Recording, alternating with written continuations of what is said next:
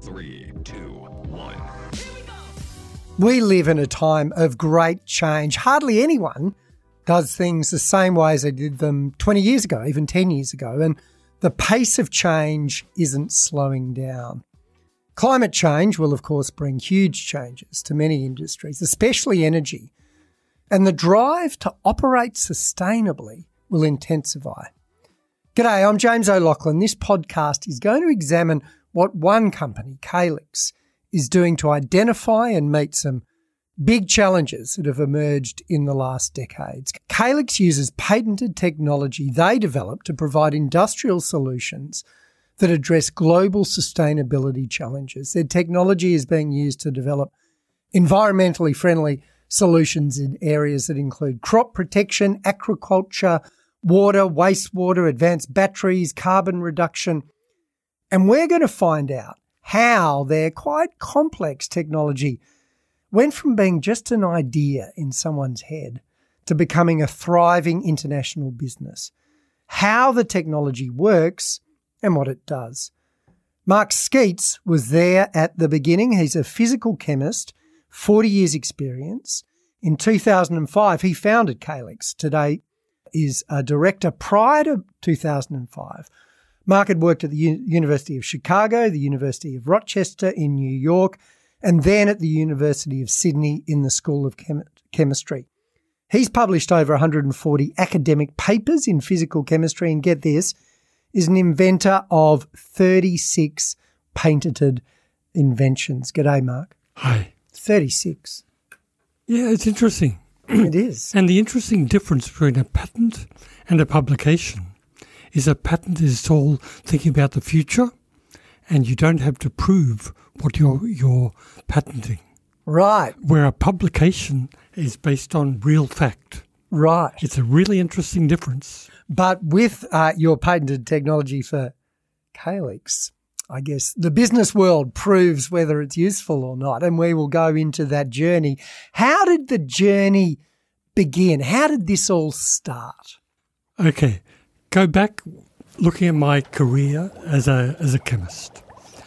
I trained at the University of Queensland, then moved to Chicago. And in Chicago, I met the most amazing scientists, brilliant people.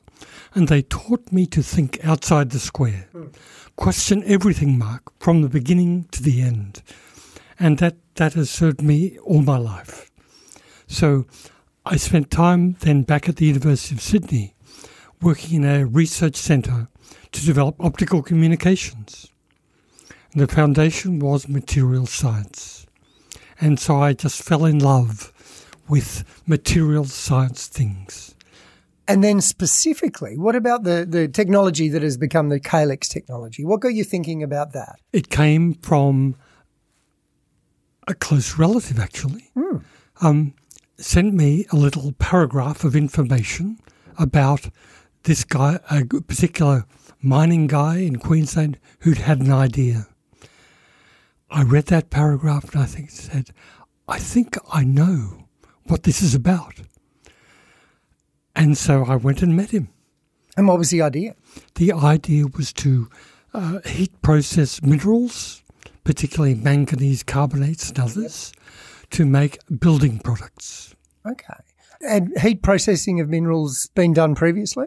It's very common. Yeah. You make cement. So this was a new way of doing it? A new way of doing it. And he mentioned the word... And who is he?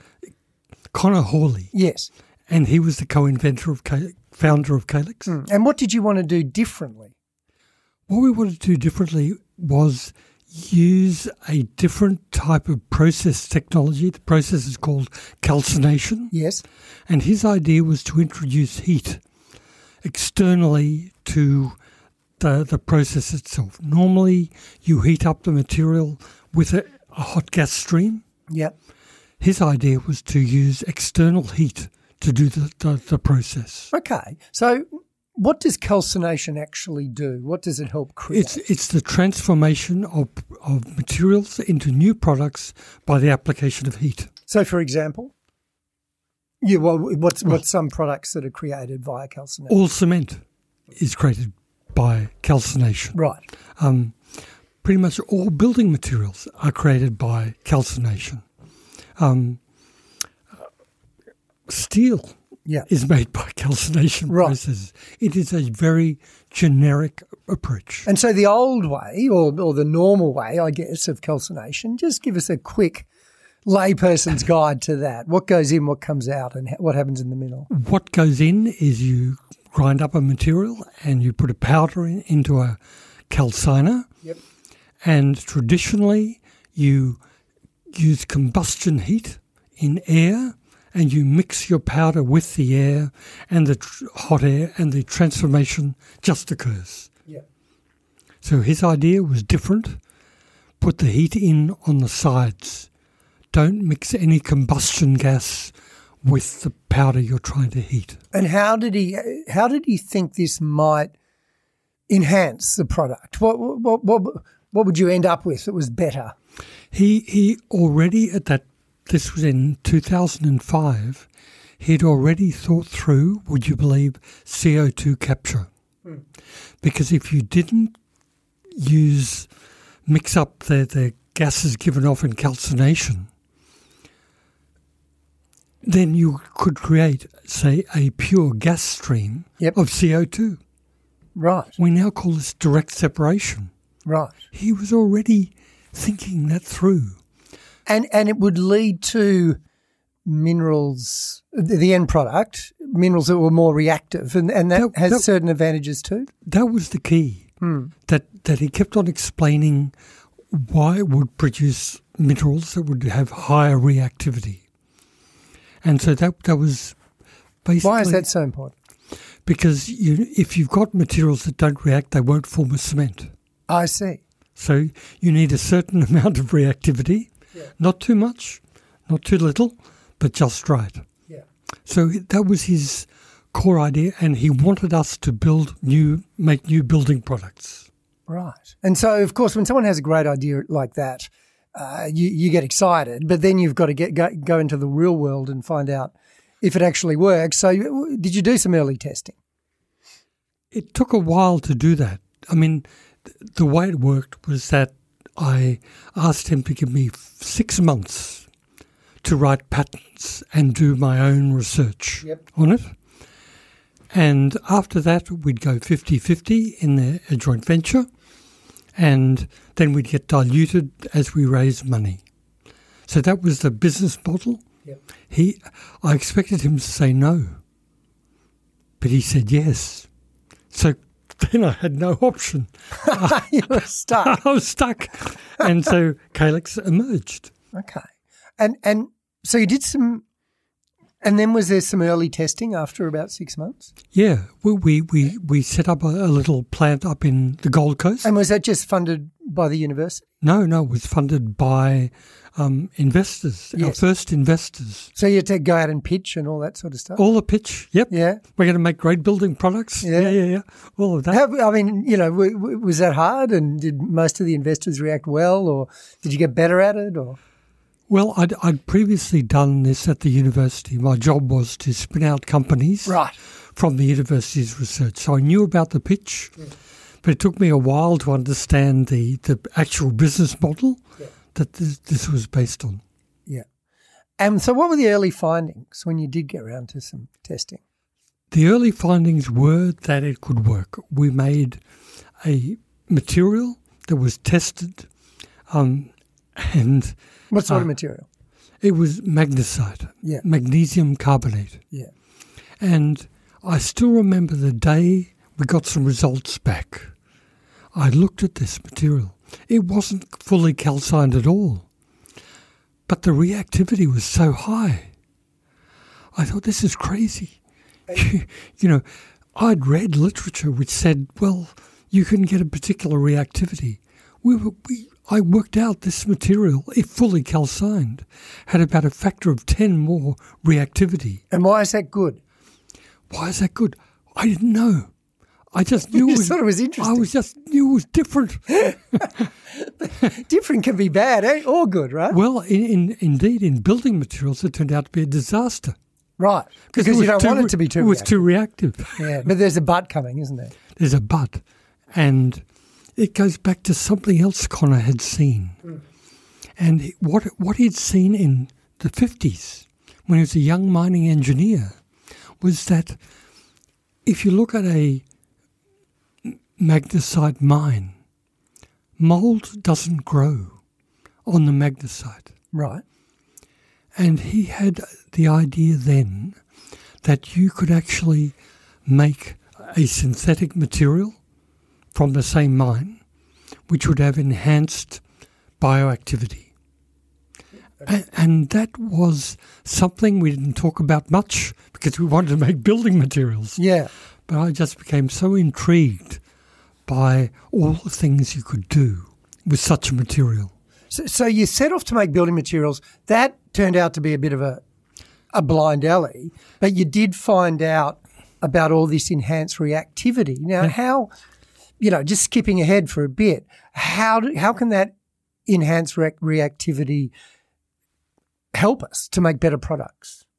Well, it depends on the application. Yeah, give us an example. Well, water treatment is a good example that you need to make a material that can reduce sulfur in wastewater. So the more it reacts, the more sulfur it reduces. That's right, and the quicker it reacts. Yeah. And so that was one application, an early application. Yeah. So you knew you were onto something. So you did this test unit. What followed that? Was that when you moved to the Bacchus Marsh site? No, we were still in building materials. Right. 10 years after we'd started. So I had a long time to think about what other things could work. Yeah. Yeah. So when did you move to the Bacchus Marsh site? About 2009. Okay. And was that a big thing? A huge thing. Because we just had this little plant up in Queensland where a guy took a bucket of this ground material and dumped it down this heated tube. Yeah. And we rushed down and got the material and analysed it. Yeah. And he'd go off and make building products with it, a little blocks. Yeah. But this was a continuous operating plant. Yeah, right. So it wasn't a batch, it just would work 24 hours. Wow. And that was a big, big step. How big was it, that plant? The plant was about 13 metres high. Yeah. It's in the shed. Yeah. and so when you had that plant, you demonstrated the technology at a small scale. Yeah. How then did you start to go to market? We started to go to market, would you believe, still on building products. Yes, right. So we just needed... Didn't want to let go of that. Didn't want to let go of that. But this was... The key thing was to scale up to commercial production. Yes. Because a little plant in building materials especially was not of interest to the major players. It was all about what we would look at a commercial scale. They told us what a commercial scale would be. It's a plant processing about 10 tonnes per hour of material. So that's what we had to build. And it was only a small scale up by a factor of 20, which I now know that engineers would say, Mark, never do that. Right. How'd it go? It worked. Yes? Much to the surprise of all of us, but it worked. I expected it to work, of course, but I was doing calculations. And you had to do it pretty quickly, didn't you? Yeah. Yeah. So we put together a core team of engineers, and those engineers are still with us today. Fantastic. Yeah. And, you would have had a budget. Was that tricky to do it within that? Well, it almost led to the death of the company, but still. Right, because we had a budget, yeah, and we had contracts and ideas and things like that. So, but whenever you're building something big, you've got to take account of contingencies. Yes. Things don't happen and this and that. And a lot of those things didn't happen in the way we first foreshadowed. So it raised a lot of money to do this, but we were running out of time. It must have been an anxious time for you. Yes. It was about to disappear down the gurgler. Yeah. Yeah. I mean, how did you deal with that pressure? I kept on thinking of all the other things that we could do with the technology. Yeah, right. And that ultimately became really the core feature of what we did. Yeah, yeah. And you're a small company then too, weren't you? Yeah. Yeah. Yeah. So again, it was an ambitious project. Very ambitious. Yeah. So when did But we've never stopped being ambitious. Good on you. When did you turn the reactor on for the first time? The big one? Yeah. About 2012. Yeah. And how did you feel that day? I felt very good. Yeah. Because it worked. And, all the things that could have gone wrong didn't happen. Yeah, right. That's good. Yeah. And were you producing new things then and more of the possibilities that you saw in your mind became actually? No, we were still focused on building products. Materials, yes, okay. Like after we'd built this big plant, we then went back to ask the building construction companies what product did they need. And you learnt the first truth that for a startup company wanting to get into building materials, it's not a good place to start. A conservative industry inherently, and for startup companies you need, markets that can grow very quickly, and it wasn't for us. Okay. So where did that lead you? It led us into water treatment, and that became the focus of what we did. But then understanding how the water treatment process worked opened up more opportunities. Right. Where else? Well, aquaculture, then agriculture, in future pharmaceuticals, the same one thing. So these are all areas where the enhanced reactivity of what you produce can be very useful. Yeah. Yeah. Yeah. Were there what was the toughest moment for the company in those early to mid years? Were times when you thought we're going to go under? That was the difficult time. We had great empathy with our staff. What would happen to these people that knew so much about this enabling technology that just disappear? So it was tense. Yeah. That's the valley of death, isn't it? When you've got an idea, but you haven't got enough clients yet to know whether you're going to make it or enough investors. Yeah. And even worse, a business plan that doesn't work. And how long do you reckon you're in the valley for? About a year. A year? Okay. Yeah. Well, that would have been a long year, but it's not that long. It's not that long, no. But the good thing is that really we were saved by a lot of the members of the company putting in cash. People working for nothing. Wow. That's amazing. It is amazing. And so in those difficult times, do you have any learnings from them, things that you thought, I would not have learnt that if things had run more smoothly? I'd like to say I couldn't have foreshadowed it, but actually I did have a feeling that we could get out of it. Yep. Because we knew about these other properties of these materials. Yeah. And you could look at the potential market opportunities for them, and they were large. Mm. One of the real lessons from your story so far, from the Calix story so far, is that you can spend 10 years focusing on developing a product for a particular use and then find that actually it doesn't have a competitive advantage there at all, but it does somewhere else. Yeah. That's fascinating, isn't it? It's a fascinating journey, and I think there are lots of startups that have been through exactly that. Yeah. Do you look back on that now and say, why didn't we realise that in 2006? Well, as an individual, I might have, but don't forget there are investors in the company that invest on the basis of this is the market you have to go to. Yes, I see. So you had to, when you wanted to turn the ship round, you had to get them to all buy in as well. Yeah. Was that tough? I think it was due to our CEO, Phil. Yes. That managed who we'll be talking to in episode 2. Correct. And, it takes a skill to articulate that transition process. Yeah. Yeah. Back to those difficult years, 2 questions. What would you have done differently and what did you do really well in that period? So firstly, looking back on it, if you could go back, what would you have done differently? I think we would have taken advice to not pursue the building product. Yes, I thought you were going to say that. But what do you think you did really well in that period? What do you look back and feel quite It was proud of? developing the core technology, that calciner we discussed. Yeah. That was key, because once we demonstrated that at commercial scale, we actually could realise that there were other opportunities that could use exactly that scale of calciner.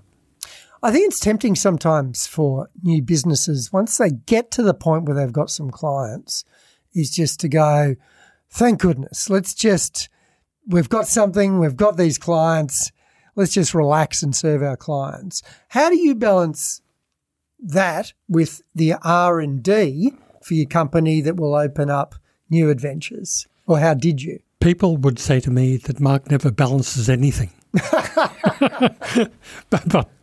But yes, it's difficult, right? And so you need people in the company and the board of a company that can realise the future opportunities there. So you start out with, a project. Yes. And you focus on that and deliver on that. And then you go to the next one and the next one. And so we find ourselves now making battery materials. Yes. Out of something we're supposed to make building products. So how does that work? So as research and development, looking over the horizon to the next adventure, always been strong for Calix, or have you had to fight for that? No, I think it's just been inherent, that built into the people that formed the company, came into the company. Yeah. And am I right in thinking that the plant included a bit of R&D, included production, of course, of your products, but there was also an R&D component of it? There's always R&D in scaling up something. Yes. So inherently there is.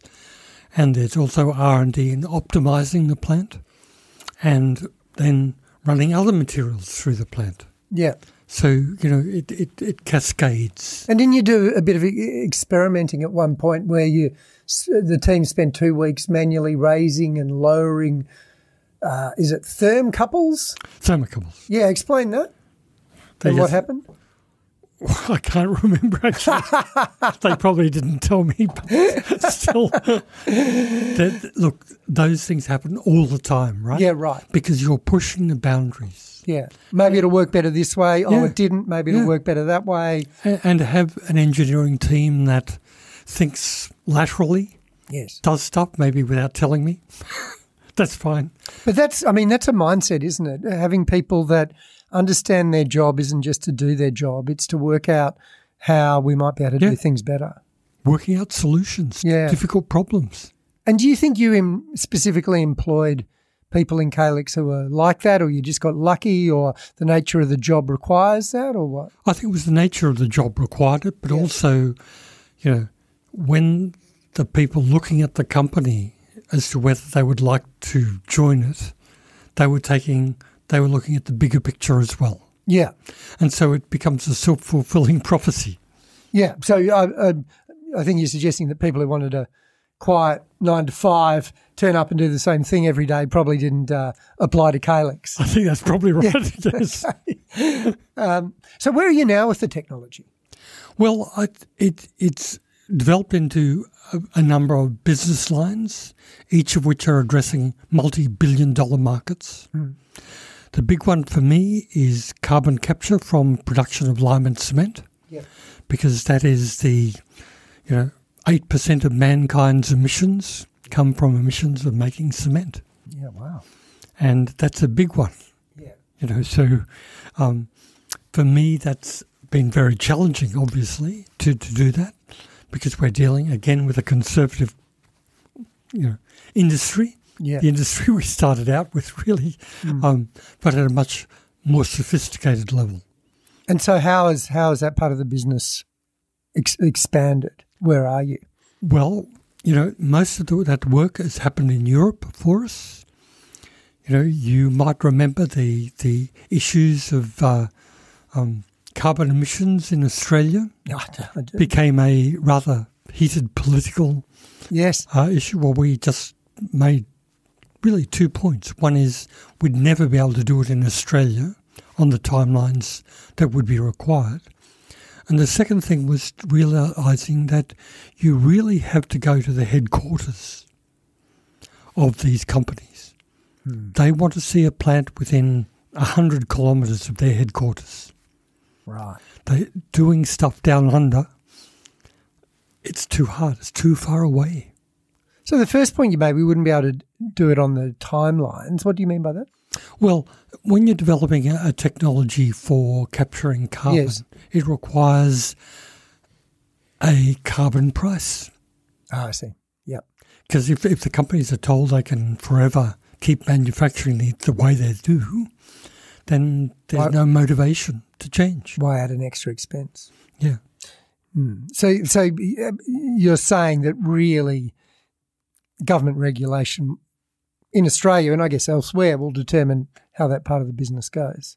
Absolutely. Yeah. Absolutely. And you can see the momentum that has come over the last 3 years to really do climate change.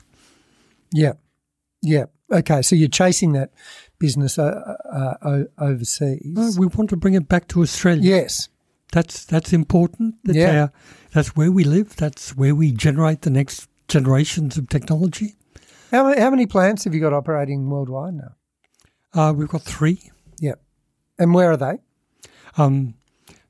Well, in Melbourne is the main one, and in Belgium is the second.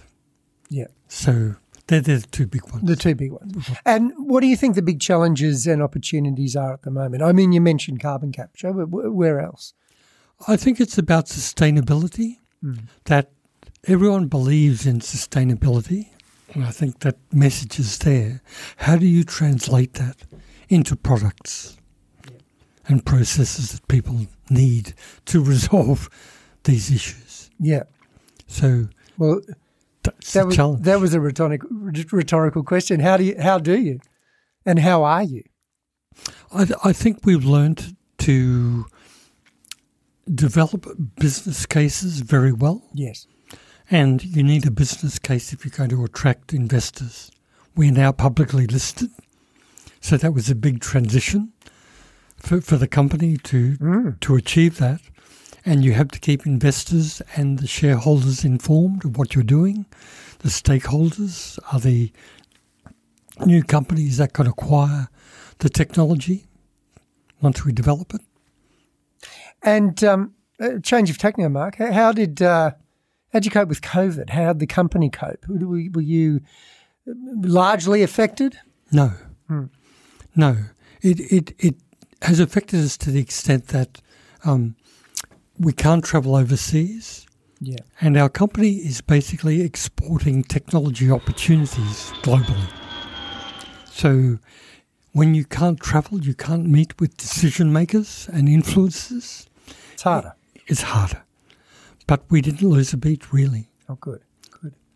So start dreaming again. I guess this all started with an idea and dreaming about what the possibilities might be. Where do you see Calix in 20 years? 2041. Phil has told me not to make predictions as a shareholder to the share price. Good. But the real thing is that we know our one core technology is applicable in many areas, from all the way from mining to pharmaceuticals and beyond. So it's a very vast canvas of opportunities. Am I right in thinking wherever it would be advantageous to speed up some chemical reactions, you might have a product that can help, or is that putting it too widely? Too widely? Yeah. This is about powders that are very reactive. Yeah.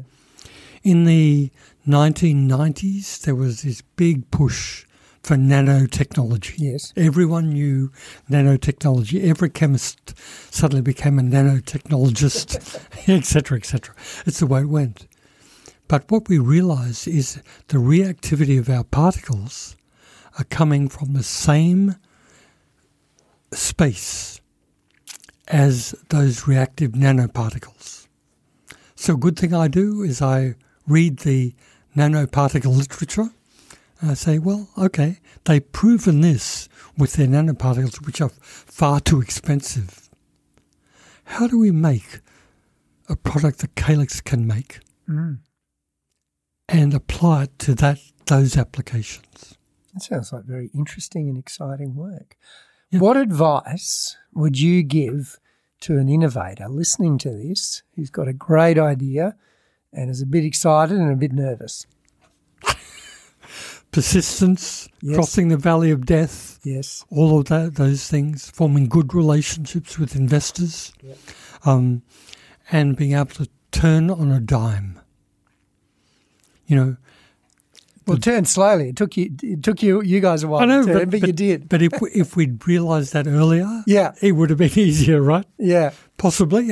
You can't predict the past. I mean, what happened. Yes, but really, the good innovators are usually very flexible in how to take their innovation to the next step. Yeah. Well, innovative is another word for flexible, isn't it? Yeah. I mean, it's funny, you don't want to be rigid and dogmatic with an innovation. No.